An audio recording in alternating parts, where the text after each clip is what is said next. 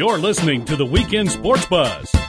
Tell us your thoughts on the Oxmoor Ford Lincoln Buzz Line at 384-1450. And welcome to the Weekend Sports Buzz. This is your host here, Haven Harrington, joined in studio by the man, the myth, the legend himself from Kentucky Heartbeats, all the way from Lexington, Kentucky.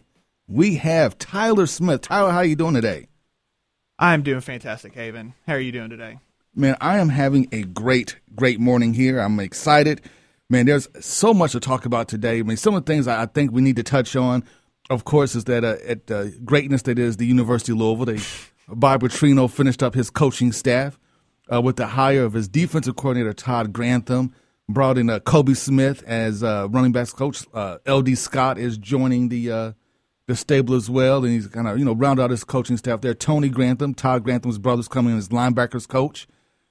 So, we could talk about the staff additions. This is a big recruiting weekend for the University of Louisville's football team, so we can touch on that. We can touch on the big bombshell that was dropped in college football yesterday about the NCAA is thinking about creating a separate division just for the Power 5 conferences. We kind of all saw this coming. Mm-hmm.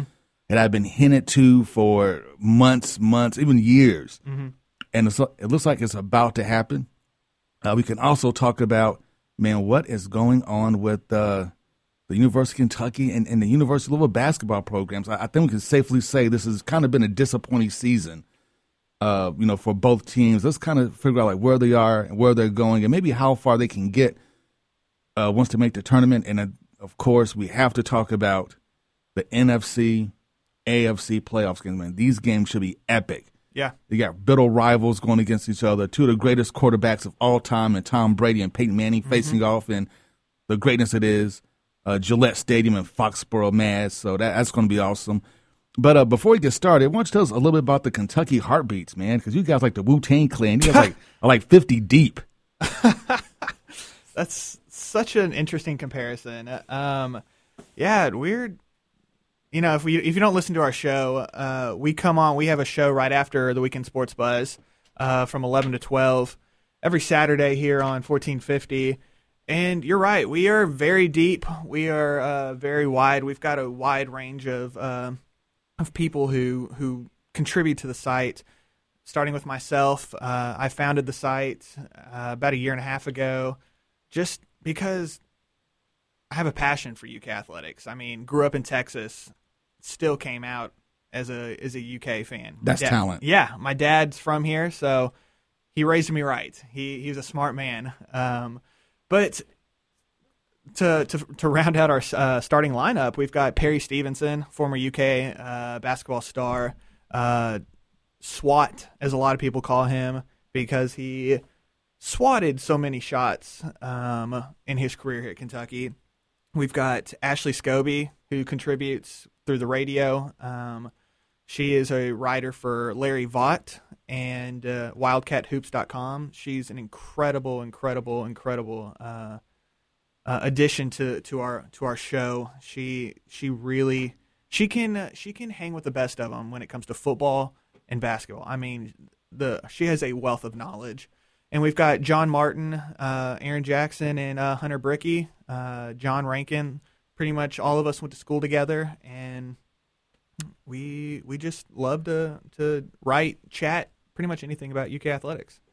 So, all things UK. So now, do you guys cover like all UK sports, like tiddlywinks, badminton, backgammon, all that good stuff? At Kentucky Heartbeat, we are huge badminton aficionados. That's what I'm talking about. We actually have a badminton set up in my backyard, and we have some fierce contests. So we love badminton, and we talked about trying out for the Olympics in 2016. So I think we're going to try to represent America with that. So, but yes, we do cover pretty much any of the sports. We cover UK soccer, we'll cover UK hoops, UK football, basketball. Whatever UK events are going on, we just want to share the passion with the rest of Big Blue Nation. So, all righty, there we go. So that's the members of the that's the team. That's the team, the Kentucky Heartbeat Clan. Yeah, we can pretty much suit up a basketball team and go 10 deep. Man, you guys are pretty deep. I have to give you guys credit. You guys are very, very deep. Kind of start to show off. Let's talk just a quick little bit about pop culture. I love it. There we go. Because Louisville's own Jennifer Lawrence was nominated several times there for Golden Globe Awards, an Academy Award. It's good to see like local people do well. Absolutely. Because there's actually a lot of people don't know. There's a lot of Kentucky guys who are actually in Hollywood, maybe not in front of the camera, but a lot of them like executive producers, things of that nature. And a website came out with a couple of days ago, which is the greatest movie ever shot in your state. The greatest movie ever shot in your state. And for Kentucky, they picked The Insider. Now, Insider's a great movie. It's about the whole tobacco settlements and all that clandestine back and forth between guys trying to smuggle out documents to catch the tobacco companies cheating and lying and all that great stuff. It's shot in and around Louisville, Kentucky. At the time the movie was shot, I was actually living in Plainview, which is in J-Town, and a lot of the scenes were shot in Hurstbourne. So I got to, on my way to Oxmoor Mall and ride my bike around, you got to see him, film The Insider, which is pretty cool. But to me, that's nowhere near the greatest movie ever made in the state of Kentucky. I mean, the greatest movie ever made in the state of Kentucky has to be Stripes with Bill Murray and Harold Ramis. I mean, this has to be the greatest movie ever. I mean, John Candy, Harold Ramis. I mean, the list goes on and on. Judge Reinhold. I mean, you can just, the cavalcade of stars that were in that movie. And if you watch Stripes, as I did last night at 3 o'clock in the morning, that's when I'm up. But if you watch Stripes like I did, and, the whole downtown scene is like all downtown Louisville. And it's just the way they edited the whole thing, because you can see them drive down Jefferson Street in the same conversation. And the car never turns courses. They're driving down Jefferson Street. He turns his head around and they're on River Road. He looks forward again and back on Jefferson Street. Conversation never breaks. It's a great movie. A great movie. That, by far, is the greatest movie ever shot in the state of Kentucky, followed by Pam Grier's Coffee. And that's only because I love Pam Grier. And everything she does is awesome, especially in the 70s. I'm going to contest your number one film. Contest. Please do. I'm going to go with Seabiscuit. No, I'm just kidding. No way I would go with that one. But seriously, I'm gonna go with 1A and 1B here. Goldfinger, huge James Bond fan. Okay. And a lot of scenes were shot there in my city, Lexington, the heartbeat of college basketball, by the way. And Rain Man. Rain Man's a great one too. And it is. And even I'm gonna give shout out to San Antonio, Texas. That's where I'm born and raised. Tommy Lee Jones from San Antonio, and shot U.S. Marshals here in Kentucky. Quite a bit of it. So I'm a big fan of that movie too. I think it's an underrated film. So Wesley Snipes, Robert Downey Jr., really good cast there. So, but yeah, I think Stripes, definitely a great film, and I can definitely understand why you'd want to go with that one. There you go. So there's our pop culture fix for today. And if you want to join in on any topic we discussed today, whether it's Bobby Petrino and U of L, if you have anything UK related at all, but my man Tyler knows everything and anything about UK, please give us a call to Oxmoor Ford Lincoln Buzz Line at 502-384-1450. Again, that number is 502-384-1450 on the Oxmoor Ford Lincoln Buzz Line. Please give us a call, because the show would not be complete without you. And I hope to hear from the truth later on today, because IU had a tremendous win. Please, Truth, call in, because a tremendous win. I mean, good Lord, they were down. And also the man with the worst haircut in all of college basketball, Yogi. Also probably the worst name in college basketball as well, next to Chicken, the guy from Houston. Yes. Chicken, whatever his guy's name. First name's Chicken, so, I just leave it at that. Please, Truth, call in, because you and I will have some fun chit-chatting about court storming. So yes. You know what? And that's what else we talk about. We can talk about court storming as well, but that was a great comeback win. It was. It was a great win for their season. They needed that win. They needed a resume-building win right there, and they definitely got it. So congrats to the Indiana fans. Actually, of the three teams in the area, UK, U of L, and IU may have the best resume building win. Actually, they do have the best resume building win of the group. Yeah, I mean, because Louisville is not playing up to their potential right now, so Kentucky's win against Louisville isn't as good as a Wisconsin. But I think both teams will, and we'll get into this later. I think both teams will be seated higher than where they're currently projected right now. So we'll see. But right now, things aren't looking, the best out there for your local teams there, your local teams. But like I said, we can discuss that a little bit later. But man, IU with a great win. Like I said, Yogi had just a monstrous second half. The man was on fire. He could not be stopped. IU pulls away the win. Ohio State in the Big Ten has now lost 3 in a row. Yeah, I mean, wow. I thought they were fool's gold. When your tallest guy's 6'8", and they're pretty much a perimeter shooting team, you live and die by the 3, and that's their mantra. So, and I think they'll probably end up as a 5-6 seed when it's all said and done. Really? Oh yeah, I am not a fan of Iowa State. I probably would put them as the 4th best team at best in the Big 12. So I'd have Kansas, Baylor, and Oklahoma State easily ahead of them right now. Okay, well let me ask this question here.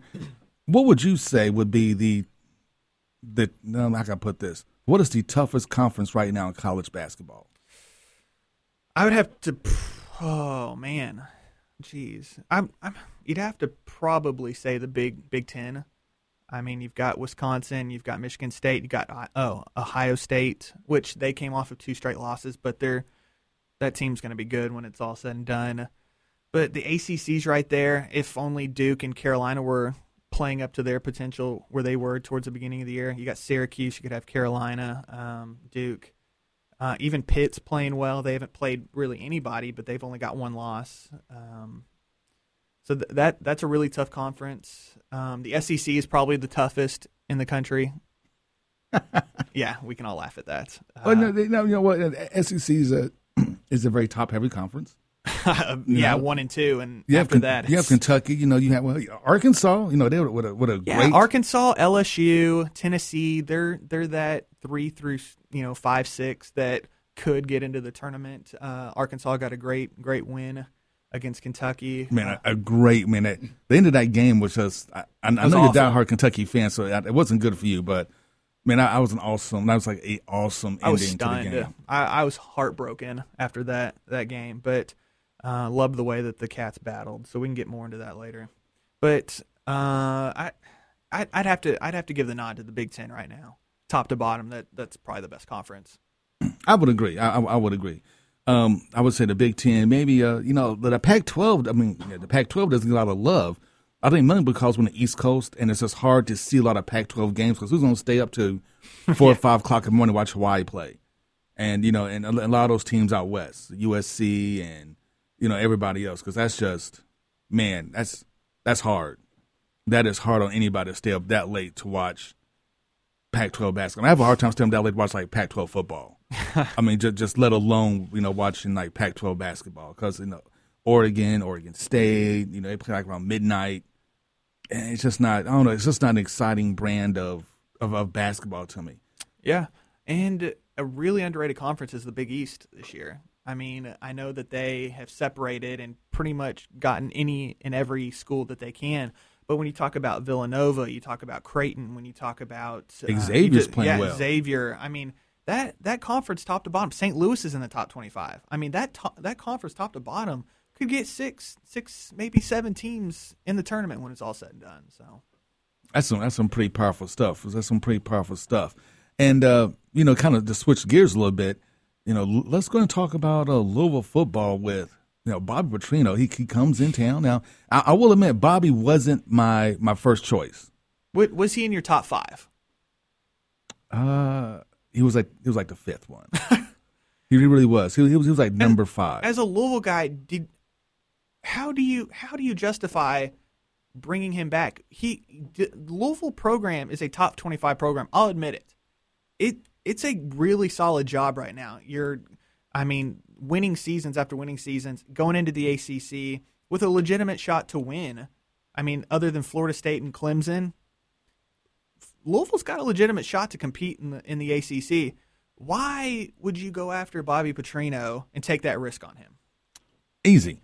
And the more I thought about it and started talking to other Card fans and talking to guys in Louisville's athletic administration, it made perfect sense why you go with Bobby Petrino. And the reason you go with Bobby, because one, he's a proven winner.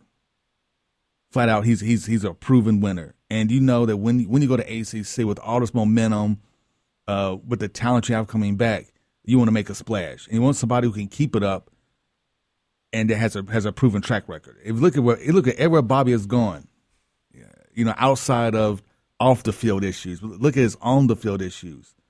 He has done nothing but win, and everywhere he's been, his teams have always progressively gotten better. At Arkansas, now I could talk about with his time here at U of L, and he was 41-9 for 4 years, which is a phenomenal record. Yeah. But you can say, well, it's 41-9, but 2 of those years you were in Conference USA, and the other 2 years, you were in the Big East playing good competition in the Big East, but you only had 2 years in the Big East, so maybe the competition wasn't as stiff. But if you look at what he did at Arkansas, he took an Arkansas program that was right there with the Mississippi programs. I mean, no offense to Kentucky, but they weren't quite on the Kentucky Vanderbilt level. But they were Arkansas was like the Mississippi schools, just a half a step up. And he took them from 8-5 his first year, which is slightly a worse record than what Houston had the year before. I think Houston went like 9 and I think had a 9-win season the year before. So he went 8-5. Then he improves his record again, and then his last 2 years he's 10-2 and 11-1. Yeah, I mean, he's a Sugar Bowl. Yeah, I mean, his record speaks for himself. He can win. He can win with not even the best talent, and he can win. And I think what the transition to going to ACC is that you want a coach that can win, who knows how to win, who's going to keep the momentum going, and you won't have that drop off.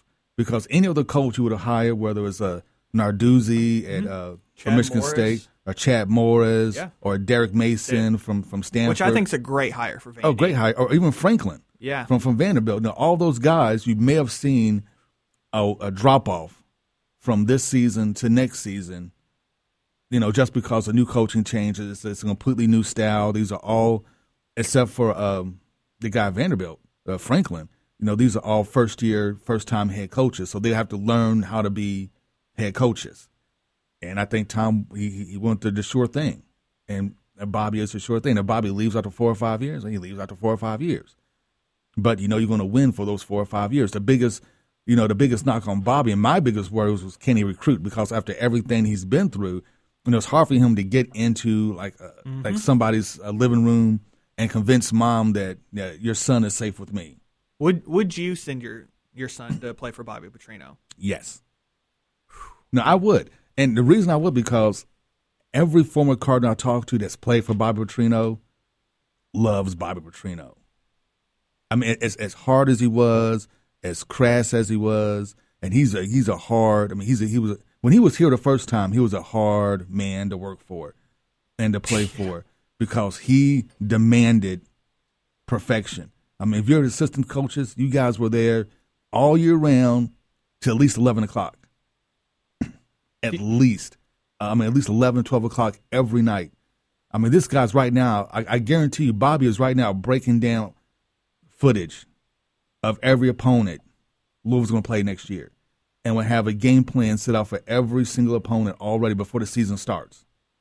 I mean, he is a master at offensive preparation. And it's probably the greatest play caller ever. And I mean, I'm not going to lie. He probably is the greatest play caller ever in the history of college football. I mean, the man's a football savant. He's an offensive football savant. It is what it is. I mean, every place he's been, he's had high-octane offenses. They score a lot of points. Even in Arkansas, going against probably the toughest division in SEC, he scored a lot of points on a lot of very good teams with suspect talent. I mean, you had a couple of good guys. You can't say suspect talent. Yeah. Ryan Mallett. Yeah. You had Niles Davis. I mean, that.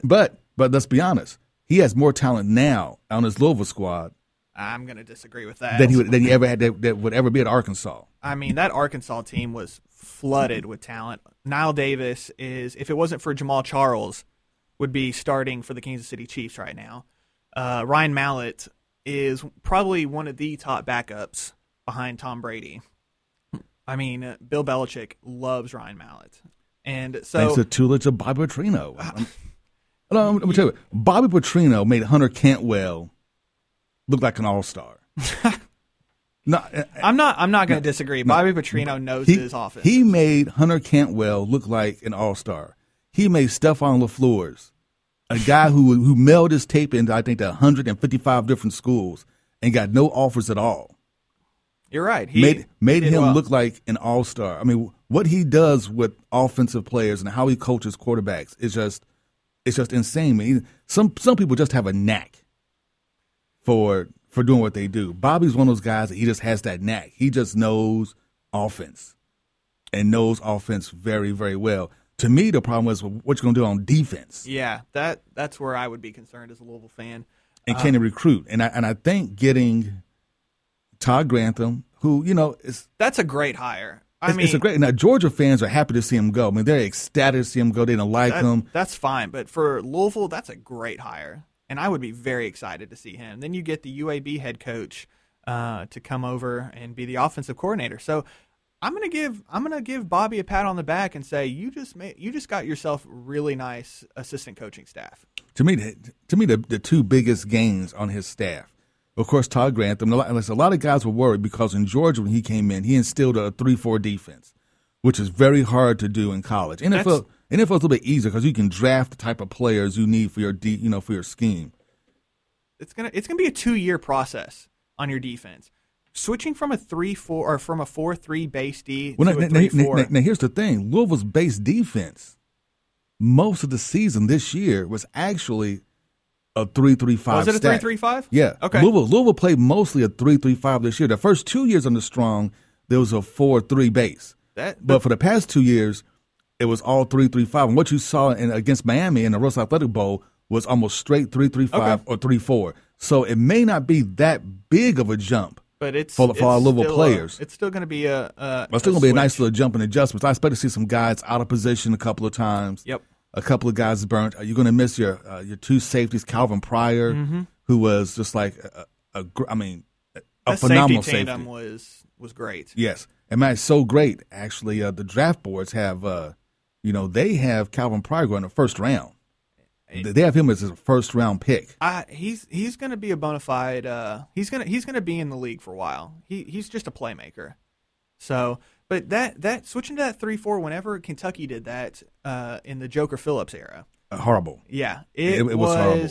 A huge mistake, and it's going to be interesting because you're going to have to win in the ACC at the line of scrimmage. The Mark Stoops, that's what he understands. You're not going to be able to outscore teams 61-60, and I think. Bobby realizes he's got to bring in an SEC-type defensive coordinator to compete. I mean, Florida State is going to be an extremely difficult game for y'all next year. Do y'all play Clemson? Yes. Okay, Clemson is probably going to be at Clemson. Here. It's real. How did y'all get these games for the? Both of them are here. FSU and Clemson are coming up. How did y'all get those? The miracle of Tom Jurich. Oh my God. The world's, college football, college athletics' greatest AD.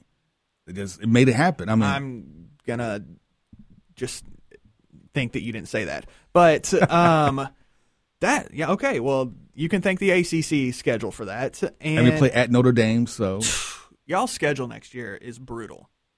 Welcome to the SEC. I'm excited. I'm excited. I think this is something the Cardinal fans have always wanted, and I think being able to to actually see how good of a program we really are, and I think. And that's the other reason you bring Bobby in, because he's coached in the SEC. He was a very, very successful head coach. He had these guys challenging for the SEC championship. He was. What, he went 0-1 against Kentucky, right? Yes, he did go. Yes, that's why he was in Arkansas. He was 0-1. But at the University of Louisville, he's 4-0. Yeah, but. Soon to be 5-0. Okay, well, I'll let you. If you all win this year, then. I think the 2015 schedule is when Kentucky really takes off. That will be it. This is not your year just yet. No, I don't think so. And only because they'll take a step forward. They would. Well, actually, this year, even though they only won 2 games, they took steps forward. Oh yeah, absolutely. They competed. Next year, I think you're going to see maybe a 4-win season. I'm thinking 5 wins when I'm looking at the schedule. Maybe 5 wins, depending on how things fall. And then after that, because the hard part for Kentucky is going to get a lot of guys, a lot of incoming talent you have this year, especially on the lines, on offensive line and defensive line. It's almost impossible to start as a true freshman, as an offensive lineman or a defensive lineman, and have any type of success at all at any level of college football. Yeah, but Kentucky's defensive line next year is going to be nasty. It's when you've got Zadarius Smith and Bud Dupree coming back, and then you've got Jason Hatcher, you've got all these young guys that are staying. Their D line's going to be sacking some quarterbacks. But you miss your 2 biggest guys in the, You're right. up the middle. You're right. But you're going to have Trayvon Pascal. You're going to have some of these guys that got really solid minutes that played in the second group that will be able to plug some gaps. And if you could get someone like a Matt Elam, who's college ready, who's 6'6", 350 pounds, and is really quick for his size.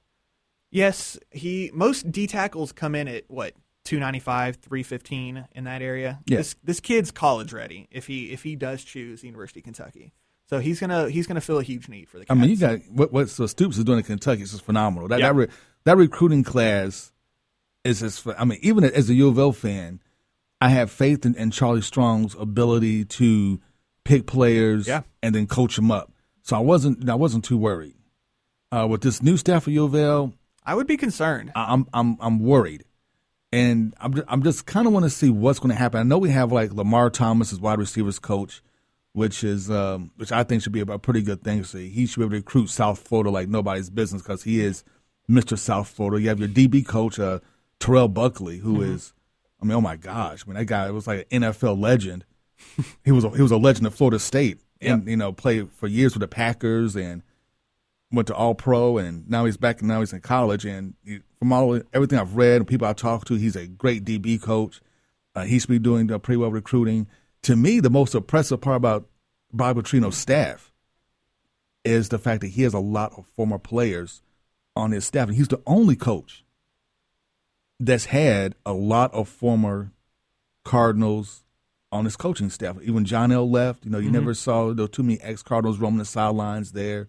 With Charlie, you probably won't see any at all at Texas. Even as GAs, I don't expect to see a lot of Cardinal guys, kind of floating his staff. But Bobby, I mean, he said even when he was at Arkansas, he had about 3 or 4, U of L guys on his staff. At Western, it was almost like an entire ex-U of L, coaching staff down there. It was just amazing. Then here you got Kobe Smith and L.D. Scott. Well, L.D. Scott's his son-in-law, so I'm sure he brought him, kind of had take him for the ride. But, but still, it's good to see Kobe Smith and those guys with another guy from Tallahassee who can recruit the state of Florida. Pretty well guys who have passion for the program because they play there, on the staff. And Kobe's a pretty good running back. He's a pretty good running backs coach. He did, I think, a really good job at Western last year. And, of course, you learn from Bobby Petrino, which is the master of offenses. So he will always make sure that your guy's in the right position.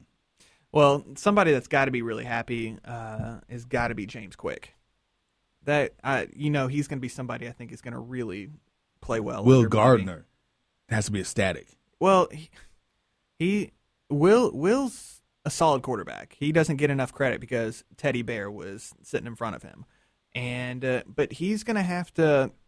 The offense is going to be on him. If it's going to depend on how quick he picks it up, but as you said, Bobby's really good when it comes to having offense. When it comes to quarterback, he is a savant. I mean, you look at guys who just came out of nowhere. Stephon Flores. Everybody thought Dave Ragone was going to be the dude, and Stephon comes in, and it's like, how does this guy win a starting job? Where did this come from?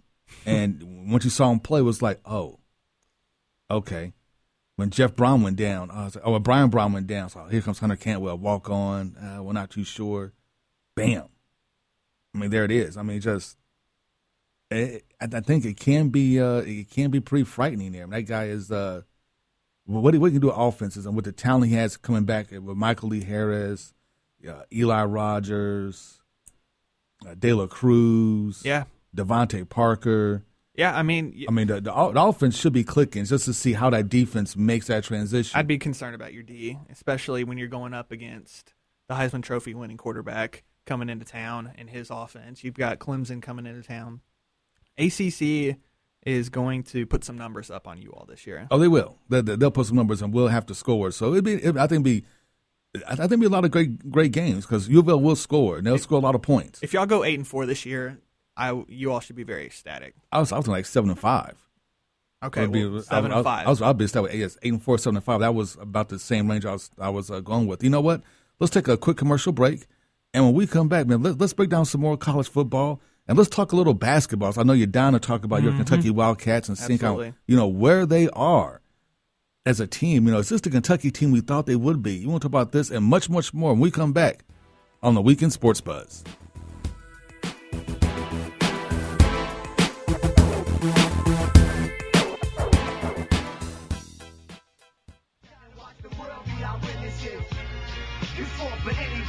You're listening to the Weekend Sports Buzz. Tell us your thoughts on the Oxmoor Ford Lincoln Buzz Line at 384-1450. And welcome back to the Weekend Sports Buzz. This is your host here, Haven Harrington, joined in studio by my man Tyler Smith. And the Weekend Sports Buzz is brought to you by Brandon J. Lawrence, personal injury attorney. Give Brandon a call at 502-587-0041 to reach the best personal injury attorney in the city of Louisville. Brandon J. Lawrence, the J stands for justice. Literally, the greatest lawyer I've ever met in my entire life is Brandon Lawrence. He's a personal friend of mine. He's worked on some stuff for me. The man is like Shaft. I mean, he just comes to the courtroom. Everybody's like, "Who's that?" He drops the mic and I'm telling you, game on. That's right. He comes in there, puts the briefcase down. Everybody just, when he comes in, he looks around, he pats you in the back, gives that little wink like everything's going to be okay, and everything's going to be okay. And then you walk out with a big check. So you can't beat that. I'm telling you, Brandon J. Lawrence, give him a call at 502-587-0041. Your personal injury attorney, the best one in the city of Louisville, actually the whole region. Whole region. I've never met the man, but I'm sold. You have to be sold. He's the greatest of all time, like Ali. That's some comparison. That's a great Louisville. Louisville comparison right there. So there we go. And speaking of that, we're about to talk about a little college basketball, and we're going to talk about your Kentucky Wildcats. Yeah, let's talk about them. A lot of people, at the beginning of the season, it was all 40-0. T-shirts were printed, ready to go. This is going to be the greatest team since the Fab Five, the greatest collection of freshman talent in the history of freshman talent. They was going to run roughshod over the SEC, run roughshod over college basketball, headed by the greatness himself, John Calipari. It's going to be an unstoppable force of UK nature. And hasn't been that yet, has it? No, they've been stopped a couple of times. Apparently Mother Nature has a cold or something, a hiccup. As Calipari said, I'm going to paraphrase him, you learn the most whenever you lose. And this Tuesday's loss has a lot of learning. Yeah, like how to block out and not watch the last second shot go up. Yeah, you're right. But he's a freshman mistake, though. Yeah, but anybody that played basketball, it's a last second shot. Are you really gonna box out? You're thinking that once that ball hits, it goes in, you win, you lose, it bounces off, the game's over. But see, what got me is that they weren't even trying for the rebound. They were just sitting there, literally just watching the ball. Yeah, but what's awesome about that play is, you never have to teach that team how to box out again, do you? You just put that tape in, and that's a miracle worker. So they lost. I'm going to give a message right now, Big Blue Nation. Do not jump off the bandwagon. Do not exit. Stage left. This team is making improvements. I know you all see it. The team is getting better each and every game. I was not upset they lost Tuesday night. Arkansas had their backs against the wall. That they needed that game to keep, to stay in Joe Lunardi's last four in his bracketology. Arkansas's a decent team, and they battled for 45 minutes for overtime. Actually, they battled for 44 minutes and 59 seconds. And Calipari said in his coach's show there were 5 plays that lost them that game.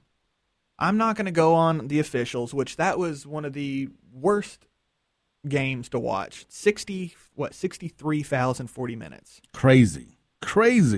You know about the Friday night fights.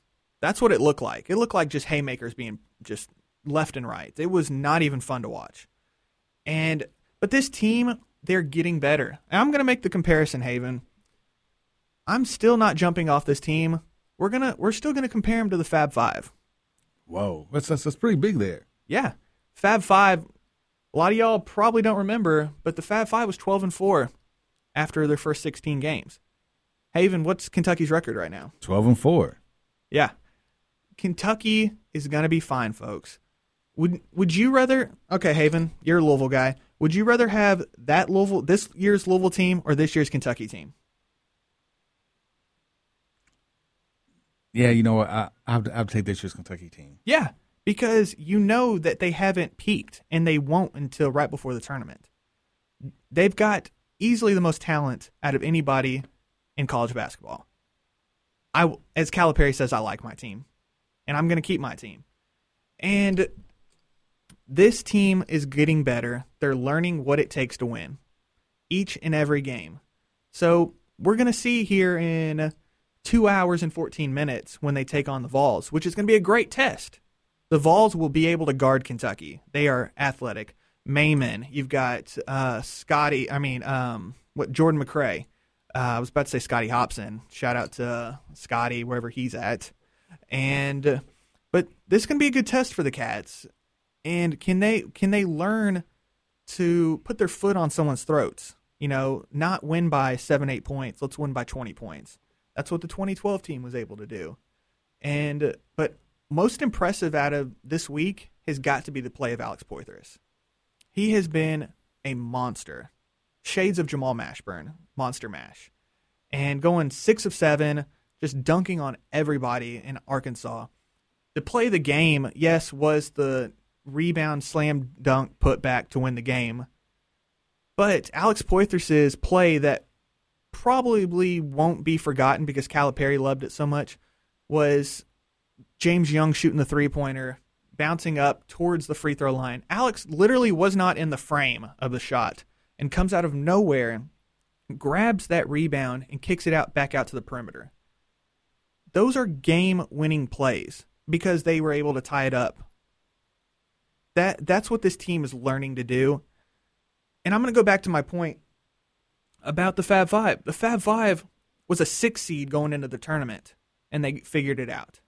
The Fab Five was able to lose. They lost to a great Duke team in the national championship. There's only 1 or 2 teams that are a notch above everybody else right now, Syracuse and Arizona. But whenever it's March, I'm going to be like Calipari. I like my team. So really? I'm not jumping off the bandwagon. You know what? And you shouldn't jump off the bandwagon. I mean, Kentucky does have a great deal of talent. I mean, a great deal of talent. Our producer will probably agree with us. He's shaking his head now. Yes, Kentucky has a great deal of talent. And they're probably the most talented team going out there. And they will make, freshman mistakes. And they have been making freshman mistakes all year long. Yep. One of the things that I like about this Kentucky team is the Harrisons are beginning to learn how to play point guard. Yeah. They're finally beginning to learn how to play point guard. Yeah. And you kind of saw this with Teague when the UK won a national championship. It took Teague almost to the tournament before the light clicked. Brandon Knight was the same way. But before the light clicked on, it's not with Tyreek Evans and John Wall's coming through to just get it from jump. Well, actually, mentioned Tyreek Evans. That's who Andrew Harrison is. Tyreek Evans was horrendous his first half of the season. But as Calipari said, he didn't get it until just before conference tournament time. And he was nearly unstoppable. I mean, that's who Andrew Harrison is. And I was talking with a UK fan the other night who was just texting me complaining that Andrew Harrison doesn't need to be running the point guard. It needs to be somebody else. You have to learn. Yeah, you do. John Wall was not as good as people thought through his first 10, 12 games. He had more turnovers than assists, but he was scoring the ball and getting to the rim. And people just need to have patience. If he doesn't get it this year, that's fine. Maybe he comes back next year. Well, now, I'm going to ask you this question as a diehard Kentucky fan. Yeah. Do you think they've underperformed so far? Yeah, I think that's fair. They've definitely underperformed. They should not have lost to Baylor. Baylor's a top 10 team now, but they should not have lost to Baylor. They were up 9 with like 8 minutes to go. Just couldn't hit a free throw. And Big Blue Nation, don't call in about free throws. I'm sick and tired of hearing that. It's a big part of the game. It is, but they're actually the second best free throw shooting team under Cal since he's been here. Yeah, which is saying a lot, but also shows the talent that he brings in. So they're going to get better, and they're working on it. Cal's got them right now, I'm sure. They have to shoot 5 free throws in a row after they run a ton. If they miss one of the 5, they run again. Well, maybe some teams just can't shoot free throws. Maybe this is one of those teams that just can't shoot free throws. So you kind of know that going in. Yeah. And you just have to prepare accordingly that you're going to be about 50%. Yeah. About 50, 55% from the free throw line, just roll with it. Because let's be honest, if they would have hit their free throws against Arkansas, it wouldn't have been a game. Yeah. Yeah. The game would have been over because they were like. Same with Baylor. It was like 40. It was like they had 26 out of 40, I do believe, for the Arkansas game. Same with Baylor. Same with Michigan State. Really, the only game is North Carolina. Yeah, if they would have hit their free throws, it would have been closer. But Kentucky, yes, has underperformed, to answer your question. But I still like my team, and I like them a lot more than Louisville. Wow. Well, and about Louisville's team, let's go and break down the cards. You talk about the Cats. Kind of midseason grace for the Cards. I think a lot of folks are kind of disappointed with how this season has gone. I think a lot of fans have disappointed at how the season has gone, mainly because, one, you can tell that not Freedom Hall, gosh, what I'm thinking about. The Yum Center is not full for almost any game. Memphis, it wasn't full, and that's a big rivalry game. Many were building that up as a must-win game for the program because they need that one quality win. And, of course, they didn't get it. They fell short to Memphis. And you kind of look at the Louisville schedule. They played a bunch of cream puffs, Little Sisters of the Poor, Kentucky School for the Blind, I think was on the schedule, the Midget Society of America, just a horrendous schedule. They say a horrendous schedule. A schedule that does not prepare you for conference play and does not prepare you for tournament play. Now, against those horrible teams, Louisville looked like gangbusters. They look like, wow, this is the guys we thought we was going to see. They're scoring a lot. Defense is kind of suspect. Mm-hmm. Louisville's defense all year long, they're not a great defensive team. They've just been outscoring folks, especially in transition. Once you get Russ and Chris Jones and Rozier running, it's hard to stop them. And they just score points ad nauseum. And that's how they've been beating people, just actually based on offense, not on defense. Last year's team was the complete opposite. You knew they could stop and play hard-nosed defense. They could stop almost anybody and play that hard-nosed defense and then create turnovers off their defense. And a lot of times their offense left them last year. Mm-hmm. But, hey, defense wins championships, offense sells tickets. And last year's, I think Louisville's team proved that defense wins championships. And you can generate just enough offense to go to great defense. That's a winning formula. This year's team's the opposite. They have to generate great offense and get just enough defense. And that's how this year's team's going to win. But this has been, to me, a very disappointing U of L team so far. Just very disappointing. It's like I'm going to start a Kentucky game as a disappointment number one. One, for some reason, whatever it is, I heard all the conspiracy theories about, the same ref playing the, coach officiating all 3 of the games in Rupp Arena. He calls quick ghost phantom fouls, like the second foul on Wayne Blackshear. They got him out the game and some things of that nature. You know what? I don't care. I don't. I really don't care because as soon as John Randall went out the game, when Randall leaves the game, that should have been Montrez's time to say, I'm taking over. Yeah, because at that point, nobody should have stopped him in the middle. I don't care what you say about Cauley Stein. He's not really a threat. He should not. No, you should have had his lunch, his dinner, and taking his lunch money. I mean, and taking the money that the Tooth Fairy left him too. I mean, robbed him blind at that particular point. There's no excuse to He lose. was nowhere to be seen. Nowhere to be seen, and there's no excuse for that. There's no excuse for the team to once again disappear. Yeah. And that's what happened. They disappeared. Chris Jones came out, balled out of control. They were passing the ball around, moving the ball around. Then they decided they're going to play one-on-one street basketball like it's Rutgers Park with Chris Smith and with Chris Jones rather than Russ Smith. And they look like, and they looked horrible. I mean, for an experienced team, they just won a national championship with most of the players back. You expected a lot more leadership. A lot of these guys to stay cool, not to panic. You know what the call is going to be like in Rupp. You know there's going to be some bad calls. You just get over it and you just keep playing the game. Yep. And they didn't. And, Kentucky looked like the more experienced team. And I've said it several times. They took U of L's heart. And that's what that game is like. They just had more heart. And you can't let a bunch of freshmen, especially after a national championship, you can't let that happen. But, Louisville let it happen. Then you go play Memphis. Your next must-win game there, you're kind of up going to the end of the game, and it just falls apart on you. I mean, and you look at this team, you kind of scratch your head like, man, what's going on? And then a lot of U of L fans tell me, it's like, well, Haven's because they don't have an inside presence. We saw that against the Kentucky team. There's no inside presence. We really miss Dane, and that's the problem. To me, the biggest loss, and I think what Louisville's having a problem with right now, they don't have a true point guard. I said that at the beginning of the season. They don't. Their Achilles heel. They don't have that general, and even without great interior play, if you have a general that can space out, get the guy spaced correctly, get the ball flowing around, you'll get those open looks inside the middle. If the guards and forwards play their game, you can get those easy shots, those easy tip backs. That makes it appear that you have an inside game even when you don't. And that's what they miss, I think, a lot with Peyton Siva. And I think going into the season, I think Pitino wanted Chris Jones to be that point guard. The problem is Chris Jones has become Russ Smith Jr. He's a scorer. Yeah. And not so much for a true point guard. Now, Russ Smith is not a point guard. He's trying to. He's trying to get much better. He's trying to pass the ball. His assists have gone way up. Yeah. He's trying to run offense, but he's a scorer. Yeah. That's not his position. He's not a point guard. Yeah. And I think what you saw against Houston, granted, it is Houston, but Houston did beat UConn, and you can go that way. They beat UConn, and UConn lost this guy, so that means, whatever. It's Houston. Yeah.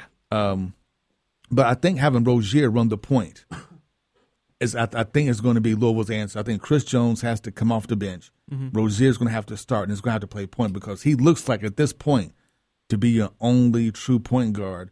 And Trez is just going to have to get his head out of his butt.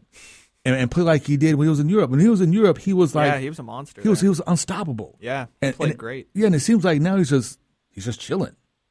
I mean, for half the season, he's just chilling. Yeah, draft boards after Europe had him top 10. Yeah, I mean, he was a lottery pick. Is he even in the first round now? I don't know, and that's the thing. It's like typical U of L players go in with hype, and you end up in Europe. Well, that's okay though. That's okay. It's still cash and check. But you look at I'm just kind of interested to see what's going to happen because U of L is kind of a hard nut to crack, especially under Rick Pitino, because a lot of times, like the first couple of games this season, we hear like other talk shows talking about, I don't understand this whole lineup he's having here. I don't understand this whole rotation. Doesn't make sense. But that's because Rick Pitino's just playing around with you the first half of the season. Sure, yeah, he does that. He just throws any guy out there. Starts guys that shouldn't be starting, just putting guys together shouldn't be out there. Just to, sometimes I think he does all this stuff, just kind of hold his cards as close to his vest as possible. Mm-hmm. And then as soon as conference tournament time, then he shows his hand. And like last year, I think even the championship season, Louisville did the same thing. They kind of look like, oh my God, they can't score any points. These guys look horrible. What's going on? Mm-hmm. Hit the Big East tournament, unstoppable. And and at this year's team, I'm not sure if this year's team's going to have that same streak come conference play. And Pitino's history, it seems like that's when U of L's teams really start to hit on all cylinders. It's like that very first game of tournament play, of conference tournament play, it's like when they really start to hit on all cylinders. Yeah. So we'll have to see. Maybe Rozier is going to be that catalyst. I think, to me, that's the best move. The other great move is bringing Wayne off the bench, because Wayne, I just don't think he can handle the pressure of being a starter. Or, as soon as he gets some foul trouble, I think it takes him out of his game. and he never gets back in it. He can't mentally reinsert himself. He can't be as aggressive as a guy who starts the game. So I think coming off the bench, maybe let the first 4 or 5 minutes pass is great for him. But, we'll see. But, we got much more to talk about there. It was a quick first hour. Man, that was fast. It was. But, man, we're going to have some more to talk about when we come back on the Weekend Sports Buzz.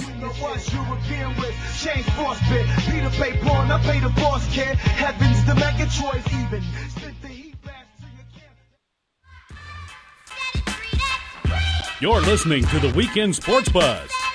Tell us your thoughts on the Oxmoor Ford Lincoln Buzz Line at 384-1450. And welcome back to Weekend Sports Buzz. This is your host, Haven Harrington, joined in studio by my man, Tyler Smith of the Kentucky Heartbeat Clan.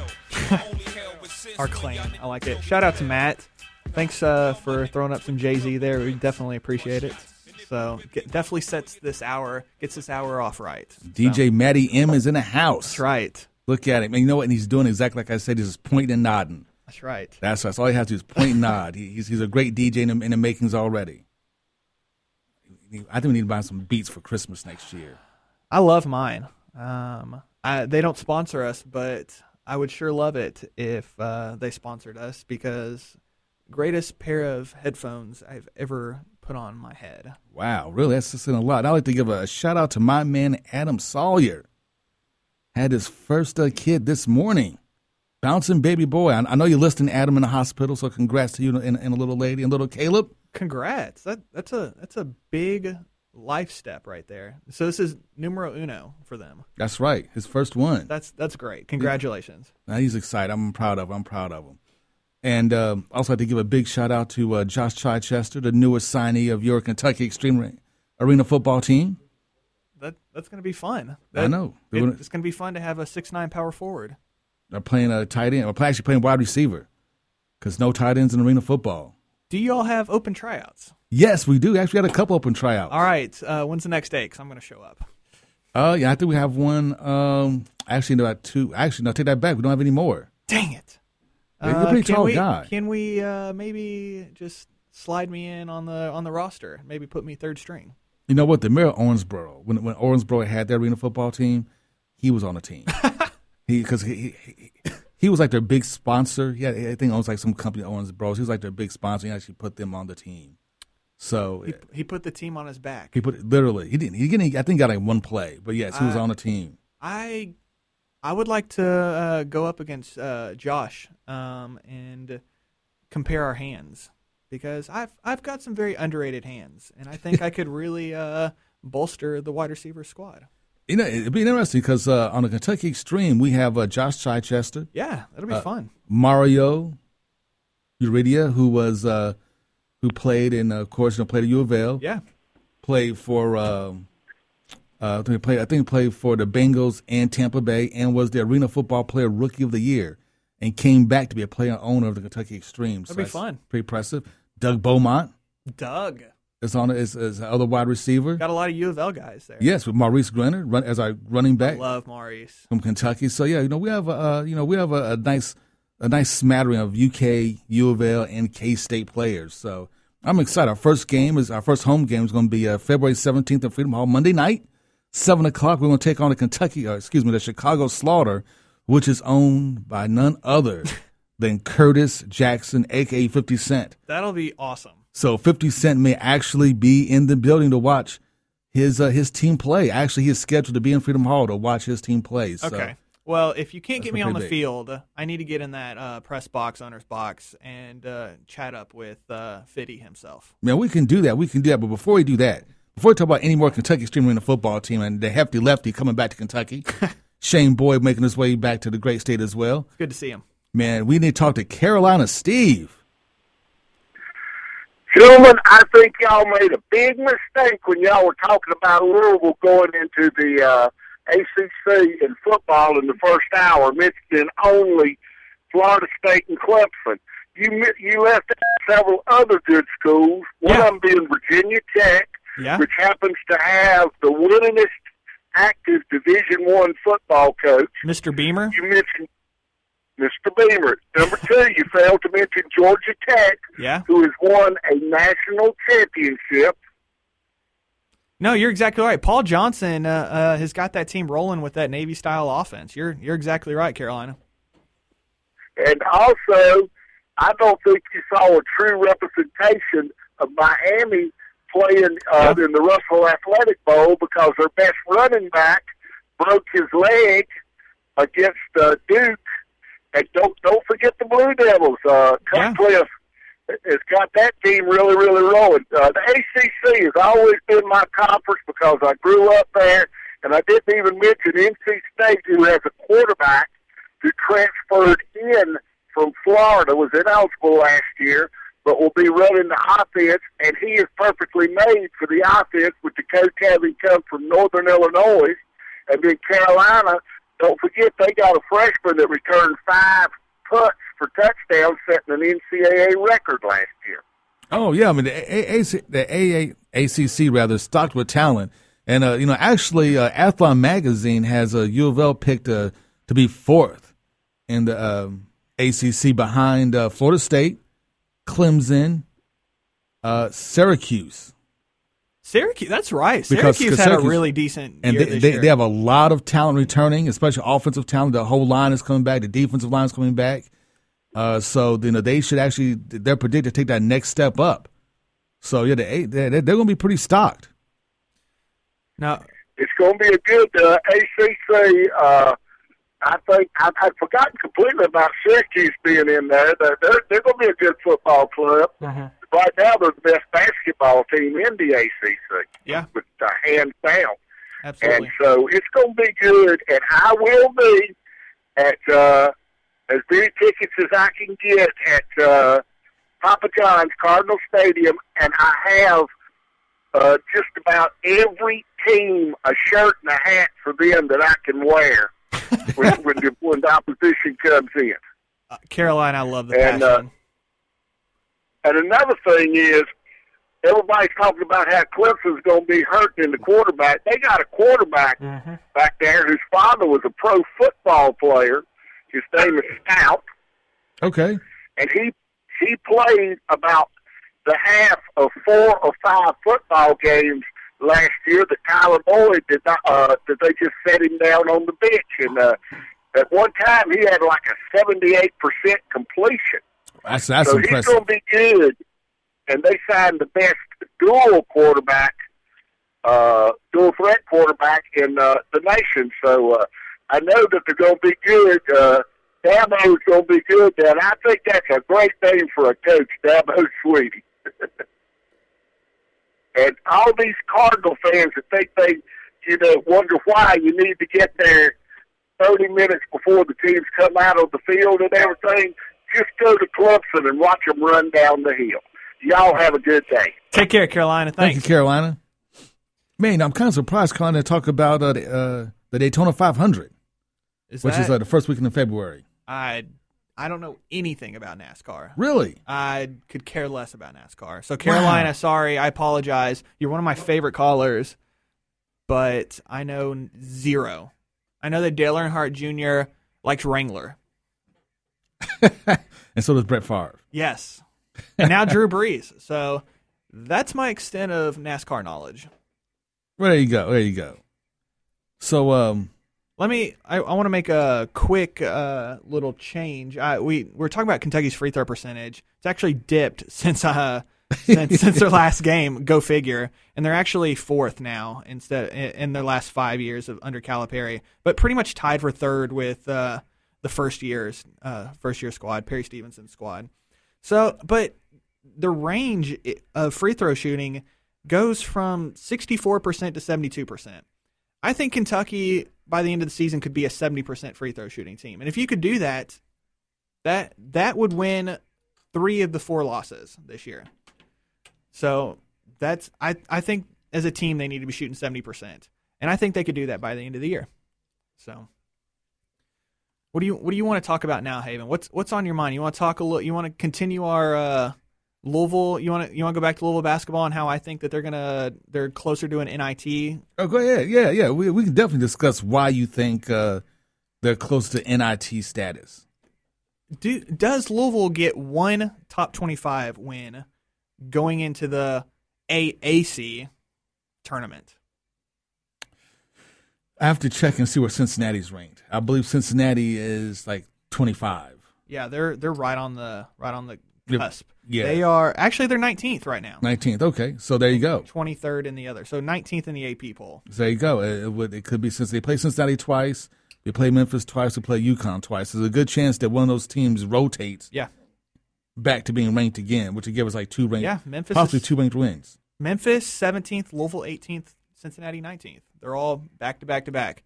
But that's really concerning because Rick Pitino pretty much put all of his eggs in the Kentucky game, or in the Carolina game, really, which Carolina's not even ranked, and they got housed by. And now they have to win. They've got Connecticut, they've got Memphis, Cincinnati, so they've got really 5 games left against potential top 25 teams. They've got to at least win 3 of them. Yeah. You've got to win 3. You've got to have 3 top 25 wins. If not, you better hope to win the conference tournament. And you're right. Rick always has his teams ready to play going into the conference tournament. But I'd be really nervous because, like you said, there's no Peyton Siva and no Gorgie Jang walking through those doors. And I said this at the beginning of the season. I got a lot of flack for it. Peyton Siva was extremely underrated. He was 4-year starter under Pitino. He had that offense down pat. Oh, yeah. It takes 2 years under Pitino to get his offensive system down because it's very, very, very difficult. And you're expecting a Chris Jones or a Rozier to come in here and pick it up from the start. That's a recipe for disaster. And you have 0 rim protectors. I hate to say it, Montrez has been nowhere to be seen. I think Montrez, he was supposed to be the rim protector. He was supposed to be the force down low, and he's just, you see flashes. Yeah, you do. Of what he can do. And like Wayne's supposed to bring, supposed to add the other element forward. And, Wayne's been like, it's like points this season, it's almost like there's been an Amber Alert for Wayne Blackshear because he just disappears. He's always disappeared. And he always has the whole time he's been here. Really, your only person that steps up to the plate, actually you have 2, Mr. Smith. And I love Luke Hancock's game. Always have loved his game. And I think he could be an NBA player. He doesn't have athleticism. No. Foot speed's going to kill an NBA because he can't guard anybody. No, but he could be like a Brent Barry. He could come off the bench and really Brent Barry, I'm going to say, he has a ton of athleticism. But he could be that kind of guy that comes off the bench and really puts a fire in a team. He will be the guy that comes off the bench for the Turkestan. No, I'm telling you, he does. He will probably end up in Europe, but I think some teams will give him a shot. It's the foot speed. I mean, he'll get a shot. He'll get a shot, but it's the foot speed and the lack of athleticism. Such a smooth game. I love when he gets to the rim. He has a very smooth old man game. He does. That works great in college, but the NBA is a completely different level of athlete. After that, it's because I'm scared for Louisville. Because I would say this because that slow meandering, hook shot he likes to throw up, and that slow meandering drive to the basket. It seems he doesn't blow past anybody. He just kind of meanders past people. Maybe that mosey down the lane he does. Well, that's fine in college, but NBA that's not going to work. Well, if Brian Scalabrine and Matt Bonner can be on NBA teams, and Matt, I don't know if you know Haven, I'm a huge Spurs fan. I mean, huge Spurs fan. Yeah, and that's the most frustrating. Old man central. That's actually a myth. I think the average age of the Spurs has 55. That's actually a myth. Their big 3 are old, but after that, their talent, Danny Green, Kawhi Leonard, all 22, 23. The rest of their talent. But what you said is important, though. Is the big 3. And Ginobili's even not really considered to be part of the big 3. It's Kawhi now. It's Kawhi's team. It's Tony's team. Tony's only 31. He's been in the league for 48 years, though. I mean, 31 for NBA players is kind of getting up there. Yeah, but they're not.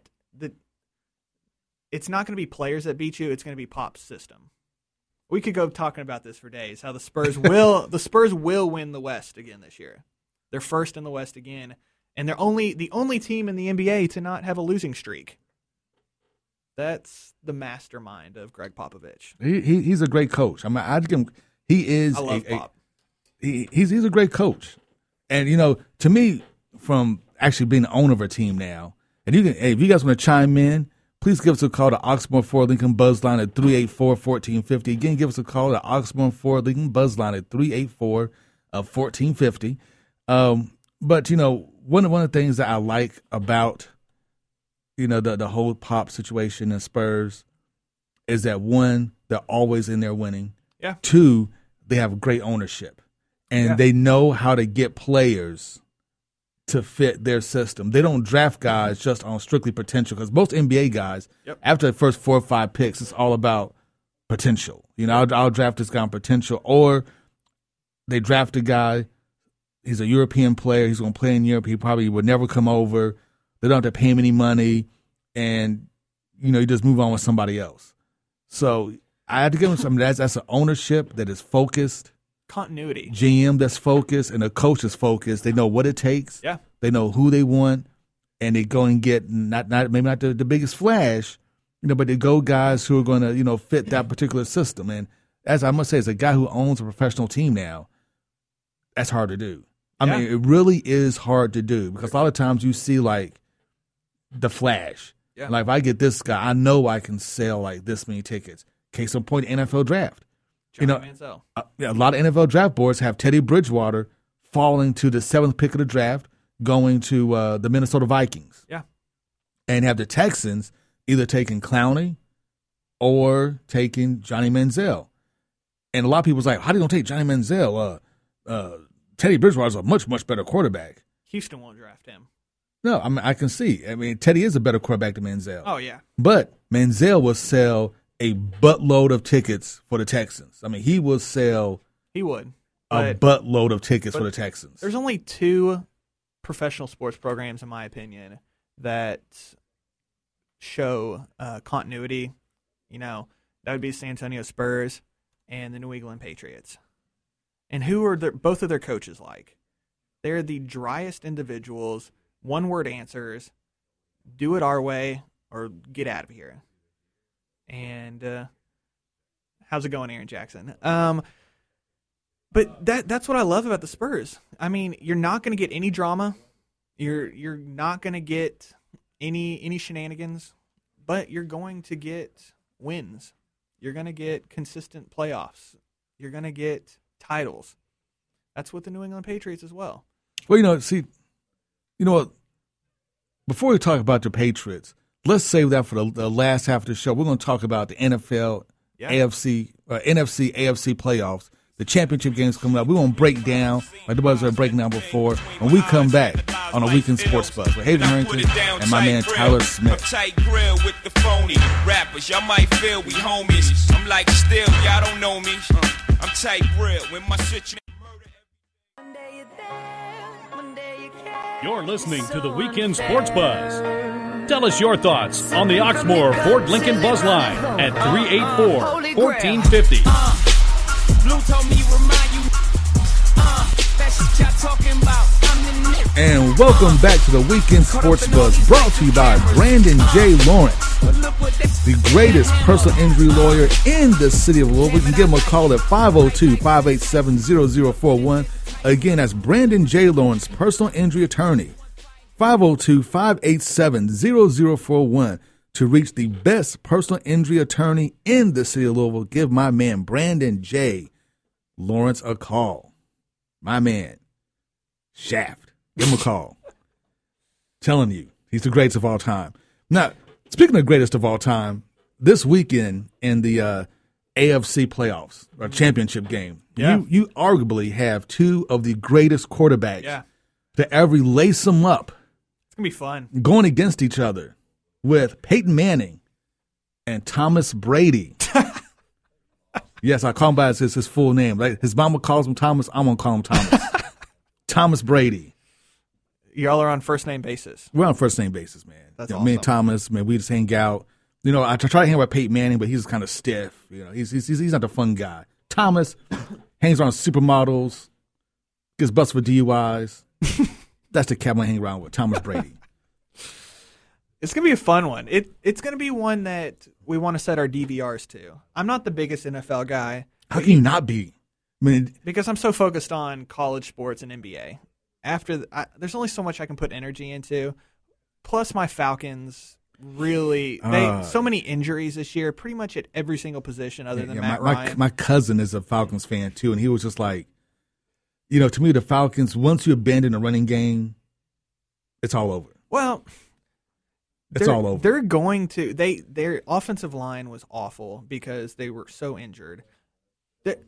It only sets them up for a really good season next year because they could have the potential to get Jadeveon Clowney, and if they don't get Clowney, they get Anthony Barr from UCLA, who's just as good of a pass rusher, and that's what they need from that other end with Osi Imenura on that. You pronounced it right. There you go. Know. You know what? I loved the way you took that pause. Yeah. Just to make sure you got that Osi Imenura. Yeah. You pretty much could just say like "bless you." That's right. Yeah. No, Osi Imenura. But they're going to be back next year, I think. I think they'll be fine. Getting Julio Jones. Roddy White was injured all year. They'll be fine. But this AFC Championship game is going to be one that we want to set our DVRs to because we might never see this playoff matchup again. Yeah, you will. You think next year it's going to happen? It always happens. I mean, Peyton Manning, Tom Brady in the playoffs, that's like this is the last year of Peyton Manning's contract. He'll be back. It's Peyton Manning. I mean, the guy has another year or two left in him.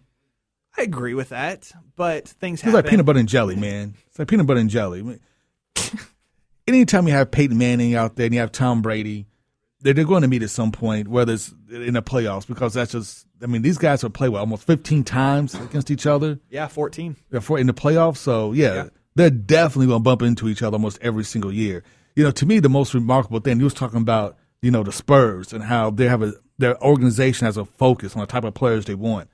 What's amazing to me is the focus that New England has on being cheap and not really want to pay guys and letting guys kind of go and then bringing either older players in and then drafting guys that you never heard of before, and it just works. And that's, to me, that's the most amazing thing about the whole Bill Belichick system in New England. I mean, once they got rid of Deion Branch and the other top wide receivers, she was like, man, these guys they're gonna be kind of suspect, and they lose, so much talent. Bring in Kimbrell Tompkins. Who would have thought? Yeah, who would have thought an undrafted free agent? He comes in and he's their third leading receiver on their team.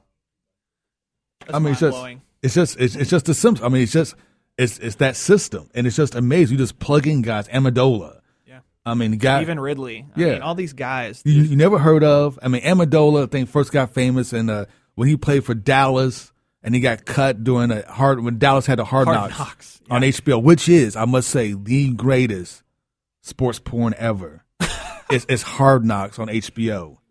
I've never heard that phrase before. You never heard sports porn before? Never heard that phrase. Oh, okay. Well, I'm glad to introduce you to that phrase. That is like the greatest.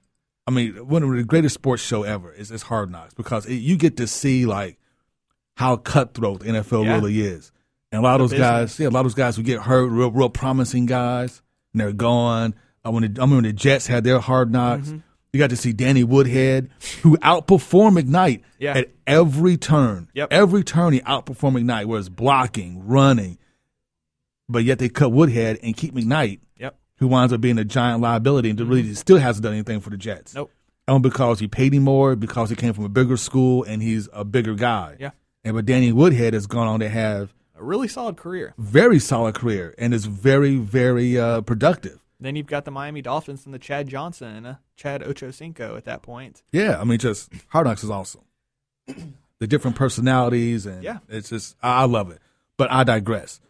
And back to the Patriots. I mean, the way these guys just plug unknowns in, and they still win. Yeah. It's just, I mean, it's just amazing. Even after injuries, you lose your starting defensive tackle, Wolfork, who's like, the man looks like he's about 55 years old because I was watching a game, and they showed him on the sidelines with his helmet on, and he has like a LeBron James. I actually take that back. I was about to say he had a LeBron James hairline, but he doesn't. He has the hairline of the dad in Meet the Clumps. Remember Eddie Murphy, where he played all the characters? Yes, he had that hairline. I mean, it's like no hair at all. It's just awful. Awful. Yeah, that happened during the Falcons game, actually. Where Yes. he, what was it, ACL or was it Achilles? It was Achilles. Yeah, it was one of those pretty bad injuries. Yeah, horrible hairline. But they keep plugging away. And they keep winning. Yeah. But can he do it again against Manning? You know, Manning to me is like an enigma wrapped in a conundrum. And the reason being, like, he's like a great. He's the greatest regular season quarterback of all time. He's the greatest regular season quarterback of all time. And if you ask any football fan, they will tell you unequivocally that he is better than his brother, Eli. He's a much better quarterback than Eli. Oh, yeah. But when it comes to the playoffs, you give me Eli every time over Peyton Manning. I'm not going that far. No, for some reason, Peyton, with all the talent Peyton's been surrounded by, even when he was at Baltimore, not Baltimore, Indy. Yeah, he was at Indy, and now at Denver. You would think that he would win more than one Super Bowl, that he would have gone to another Super Bowl by now, but they haven't. Yeah, and it seems like once he gets to the playoffs, something happens, and he's either not as sharp, or it's just maybe it's a mental barrier, or whatever happens when he gets to the playoffs. It just doesn't click like it does during the regular season. I think he gets a really bad rap, excuse me, because he has an incredible off. It's like, all right, I'm not going to compare him to Louisville, but the Indianapolis Colts, incredible offense. But that defense is like the University of Kentucky back there. Their defense was awful. It's not that bad. It's not that bad. It's not Kentucky bad. No, it's not that bad. But maybe Ole Miss bad. Maybe Ole Miss bad. All right. But he gets a really bad rap because he loses games that are 35-34. And, their defense was atrocious. Yeah, you had Freeney. Yeah, you had Mathis. But they couldn't cover anybody to save their life. And Tom Brady would pick them apart when they would meet in the AFC title. Except for the 06 one, which will be my key stat that I'll throw out later. And I think Denver's defense this year is really underrated.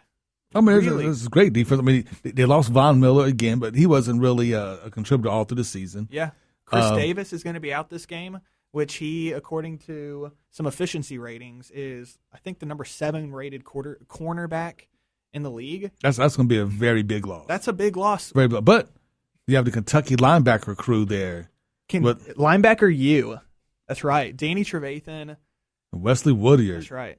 That's beautiful. I love it. And then you got Jacob Tamme, who was the leading pass catcher in their loss at New England this year. So shout out to those guys. And that might play a little part in my prediction later on. Man, you just like holding auto cards to your vest, man. I am. You play poker, man. Spades. Spades. Gotta keep them close. I can't throw out the bait. I've got to throw out the bait, but I can't. We don't want them to turn off the show yet. That's true. You still got about 3 more minutes to go. Yeah. So, but interesting. See, now when I look at this game, I like to look at past performances, and how they've done. And you go quarterback to quarterback, Tom Brady, Peyton Manning. In the AFC Championship game, you give me Tom Brady every time. Yeah. Over Peyton. Grant, like I said, Peyton's the greatest regular season quarterback known to man. Unfortunately, playoffs times he's not.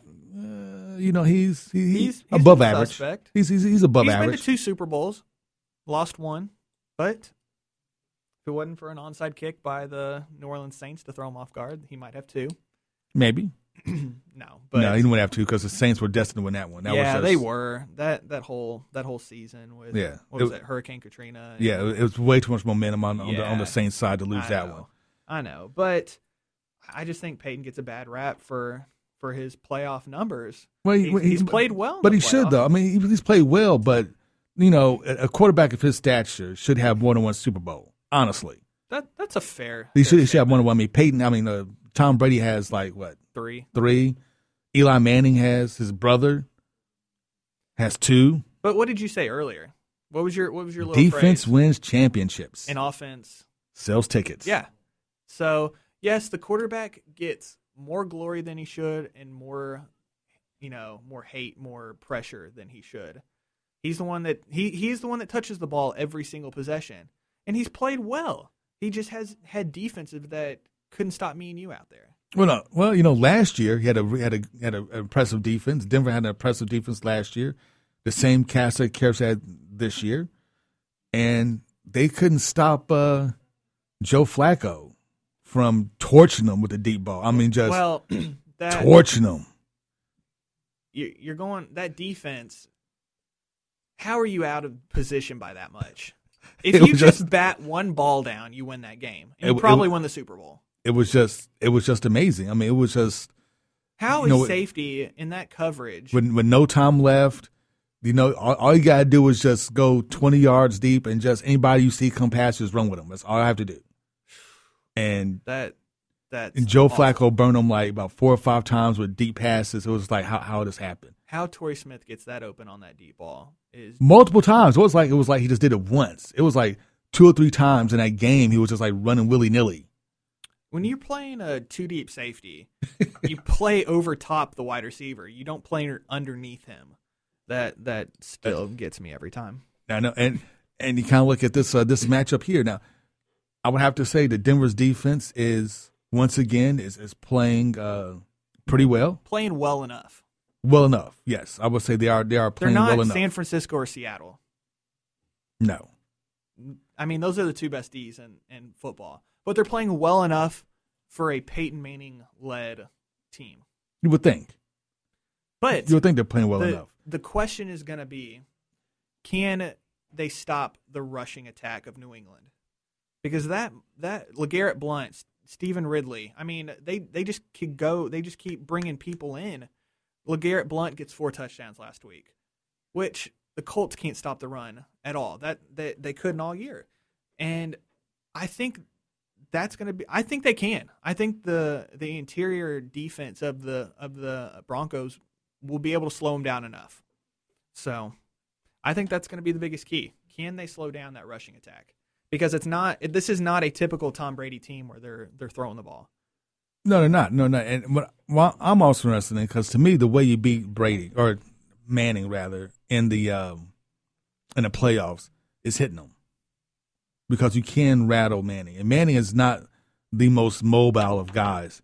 And a lot of times with Manning, you don't even have to hit him. You just make him move. Yep. That's enough. All you got to do is make a move. You don't have to hit him. You have to make a move. I talked to several guys who's played against Manning. Earl Heyman being one of them, former U of L star, has Super Bowl ring with the aforementioned Saints. Yeah. He was telling me that Peyton was one of those guys that if you get close to him, or if he thinks he may get sacked, he'll just fall down. Yeah, he'll just fall down because he's not going to get hurt. He'll just fall down and just we'll try again on the next down. So you don't have to hit him. We can get close to him, make him move, make him try throwing the run where he's not very comfortable. You can beat him. Yeah, but that's with a Peyton Manning offense that doesn't have Eric Decker, Julius Thomas, Demaryius Thomas, Wes Welker, Noshawn Marino. I mean, I could just keep going. This team is just loaded with weapons. It's weapon you. But I don't see the New England Patriots being able to have that pass rush to do that. Aqib Talib is probably this year has probably been the best cover corner in all of football. Agreed. After that, I don't see anybody that can. All right, you take away Demaryius Thomas. That's fine. Peyton will beat you with the rest of the crew.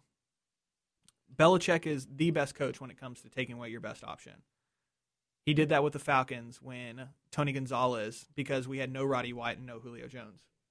But we'll have to see. You know what? When we come back from this commercial break, let's go ahead and let's talk about the NFC for a little bit, and then we'll give our final predictions and who's going to win, why they're going to win, and how many points they're going to score when we come back on the Weekend Sports Buzz.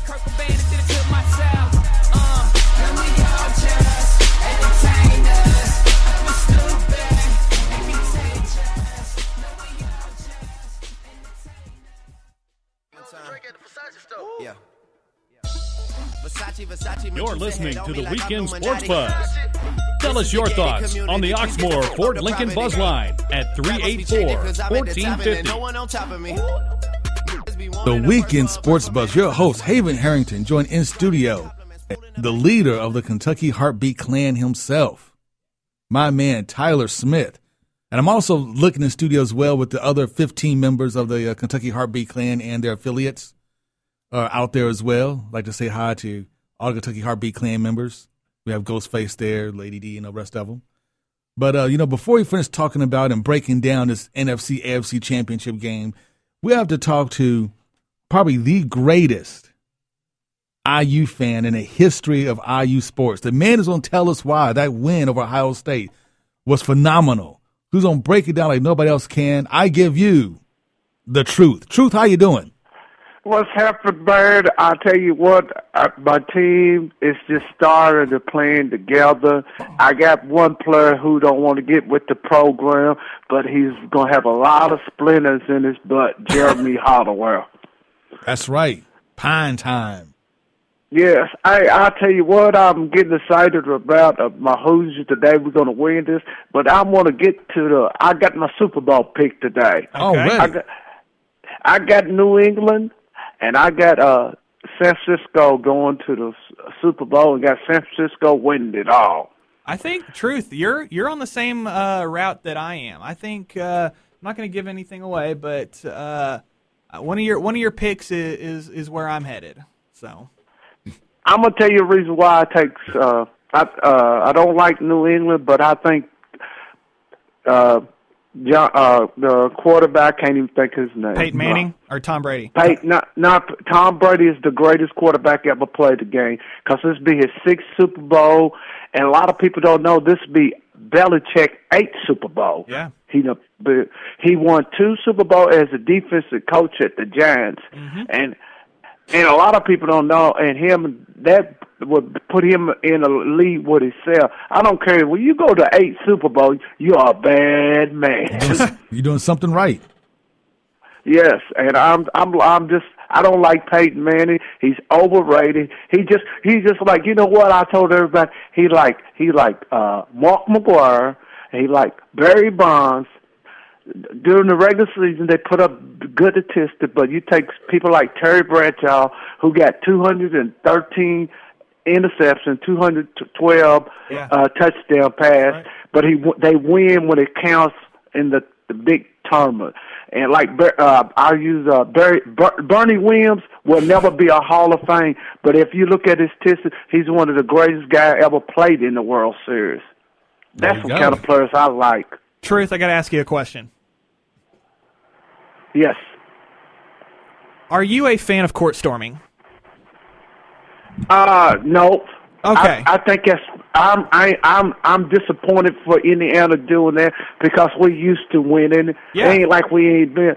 And then not only that, somebody gonna get serious hurt one day for that. Correct. Yeah. No, you're exactly dangerous. Right. You're exactly right. You saw the photos of Aaron Harrison and the Arkansas student coming up and stirring up trouble. I'm shocked that we have not had anything like that happen yet with all the court stormings that we've seen. But you're exactly right, Truth. Indiana's supposed to be an elite program. You all should not be storming the court as much as you have been. I'm disappointed with that, and I hope the Big Ten Commissioner Frank Lady will fine Indiana for running on the court for that. I am calling for a fine on Indiana, because I don't care if now I don't mind turning down the goalpost, because we ain't been winning in football, but in basketball you got 5 national championships, so we used to win it. But in football, if we knocked off Ohio State, I'd be the first one. I'd go to jail for turning down the goalpost. the man would break his own rule that he just instituted against storming the field. But would you agree, Truth? Would you agree that elite programs should and do not storm courts? Kentucky and Indiana and Duke and North Carolina should never, fans should never, and UConn girls should never storm a court. You used to win it. The championship tell you. But somebody like Evansville, if they knock off somebody winning it, they ought to tear down the arena and everything, because they're not used to winning. I completely agree with you, Truth. Great perspective. That's why he's the truth. That's right. He brings the truth. I'll see y'all next week. Take care, Truth. Bye-bye. Man, look at the truth, breaking it down to its very last compound. That's what I'm talking about. That's a great perspective, because he's an Indiana fan, a diehard Indiana fan, And he's gone for his own program to get fined because that's hardcore, man. Yeah, because he realizes that I'm doing quotes right now. The air quotes? Yeah, the air quotes, that they're elite, which that's up for debate. Well, no, in the annals of programs, they are an elite program. They are up there. But I think I completely agree with him. Elite programs should not be storming the court. So there you go. But let's talk a little NFC Championship. This is the one that I'm really excited about. Defense. Yes, defense. Number 1, number 2 ranked defenses in the league, and I'm going to say there's going to be one. Oh, over here, hitting my mic. There's going to be one difference maker. Mr. Michael Crabtree. Great wide receiver. He is. He's a great wide receiver. Before the injury, they were 8-4. They were decent, but they did not look like a Super Bowl contending team. They were averaging 295 yards a game and only 22 points per game. Post-injury, since he's come back, the 49ers are 7-0, averaging 50 more yards per game, nearly 350 yards, and averaging 25 points a game. 3 to 4 point difference per game. Which is huge. That's huge. Yeah. So and the question is, can Kaepernick play a clean game? Kaepernick has lost 60% of his games when he has thrown one interception. And Kaepernick has been outstanding over his last 6 games of the regular season. He's thrown 10 touchdowns and only 1 pick for 6-0 record for the last 6 games. But that one interception came against Seattle at Candlestick. So can he play well enough or at least a clean game, so he doesn't put his defense in bad situations? It's going to be hard because Seattle has number 1 defense in the NFL. They are phenomenal on defense. I mean, just phenomenal. And what makes them so phenomenal is that they have safeties and cornerbacks that are the same size as most teams' wide receivers. Yeah. They're big, strong, and very, very physical. Yep, and quick. And he match up very well with almost anybody out there. So, it's going to be – this game's almost like a pick'em. It really is. Because, one, they don't like each other, which is great. I love it. It's great to have teams that don't like each other. Coaches hate each other. Play for it all. You have 2 coaches that couldn't be more different than each other. You have a rah-rah, sis boom ba, I love my players. I'm going to hug and cry on the field, my Mr. players Carroll. type of guy. With Pete Carroll. And then you got Jim Harbaugh, who's just a tough nose, a blue collar, lunch pail, 3 yards and cloud of dust. Let's do some play action passing. Yeah. And every now and then I throw in some spread option just to keep you honest type of guy. You have a great quarterback in Colin Kaepernick, big, tall, strong, pretty quick. Yeah. He's still developing as a quarterback. He's still developing. He's still trying to learn his reads and things of that nature. But man, he's phenomenal. You have Russell Wilson, who is 5'11", maybe. That's being generous. Yeah, it is being generous. He's probably closer, probably like 5'9". Yeah. But he's a winner. He's a winner, and all he does is just win. Yeah, he reads defenses really well. He's a very heady quarterback. They've instituted things in the offense like a true spread option game just for him. Yeah. To get him in space, he knows when to run, when to pull it. He looks to throw the ball first. He likes to slide instead of taking a hit. I mean, this game literally is a toss-up game. Key stat for you here. The 49ers have lost 8 of their last 11 games in Seattle. In those 8 wins, the average score the Seahawks have won 30.1 to 7.6. That's a 22.5 point difference. But I'm going to say throw it all out the window. I'm saying the 49ers win 24-21. Wow. I'm saying the difference of Michael Crabtree, it really opens up that offense. And I think the big person is going to be Vernon Davis this week. It was Anquan Boldin last week. The week before was Michael Crabtree. I think it's Vernon's time. I think he's going to have a big game across the middle and really challenge those Seattle linebackers. I'm going to go with former University of Louisville great, Breno Jacomini, starting right tackle there for your Seattle Seahawks. Because they have the best uniforms, I think, in all of football. I agree with the that. Seahawks. I mean, that lime green is awesome. I'm not going to lie. I agree. That lime green is nasty. But I'm going to give it to the 12th man. I honestly think that's going to be the difference in the game, is the 12th man, is the fans. I mean, for some reason, those guys are just unstoppable at home. Once they start to feed off the energy of the crowd with Marshawn Lynch running the ball, I mean, those guys, once they feel that energy and that momentum goes, it seems like momentum's changing, the fans pull it right back. Yep. Which in football is just, in sports in general, once momentum changes, it's almost impossible to change momentum and get it back to. Florida State did it against Auburn, but that was very rare that you can change momentum and get it back. And it seemed, they're 15-1 at home, or 16-1 after last week's win at home, which is a phenomenal home record. I'm going to have to go with the Seahawks. If this game was played in Candlestick Park, you go with San Fran. I would go with San Fran, but only because it's in Seattle, I'm going to go with the Seahawks because their fans, I think, is going to keep them in the game. Even if they get down, the fans are going to change momentum. Here's an interesting stat. I'm all about numbers never lie. We just got a couple minutes left here on the Weekend Sports Buzz.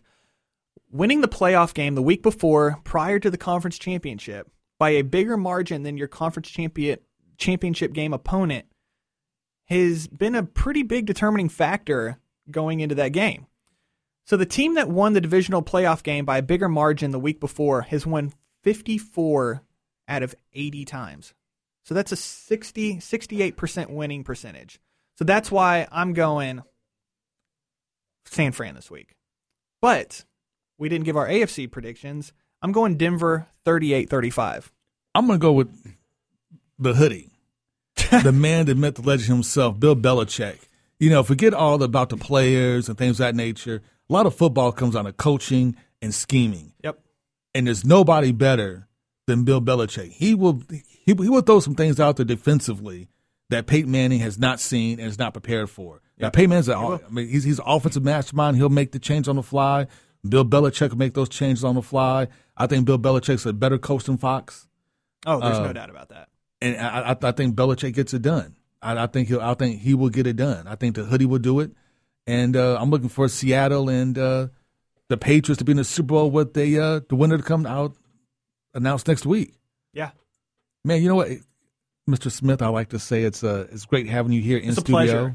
It's a pleasure.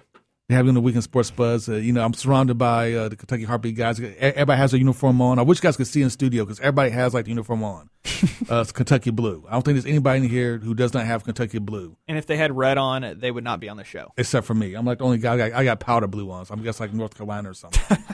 But hey, thank you guys for listening to the Weekend Sports Buzz. This has been Haven Harrington. Tyler Smith. I'd like to thank Brandon J. Lawrence, the lawyer of the people. Give him a call at 502-587-0041. Thank you for tuning in to Weekend Sports Buzz. We'll catch you next week.